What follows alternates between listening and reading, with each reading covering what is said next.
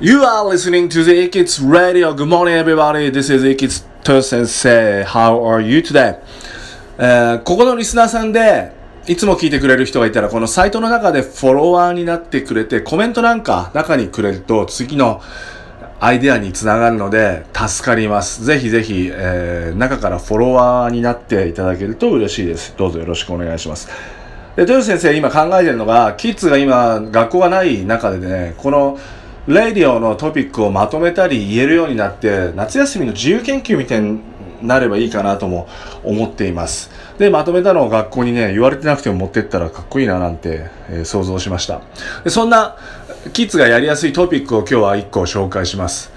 アルファベットが英語にはありますけれども、どのアルファベットから始まる単語が英語は一番多いですか？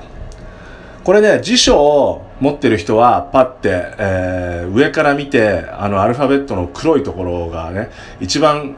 太いところを探すといいんですね。これ答えは S です。 S から始まる単語が英語は一番多い。だからキーボードは左手の薬指ぐらいですかね、一番押しやすいところに S があるんですね。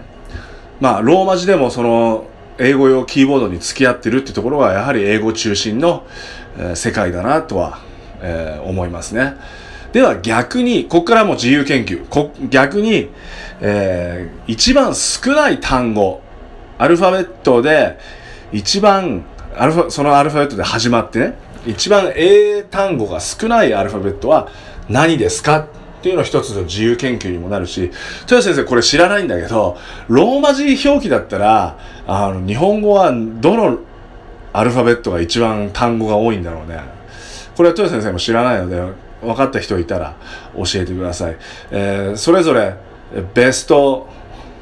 1位、2位、3位、ワースト一番少ない、リースト1位、2位、3位を調べるのなんていうのを自由研究っぽくやってもいいかなと思いました。それぞれ工夫してキッズの教育の場を作っていきましょう。Thanks for listening. See you next time.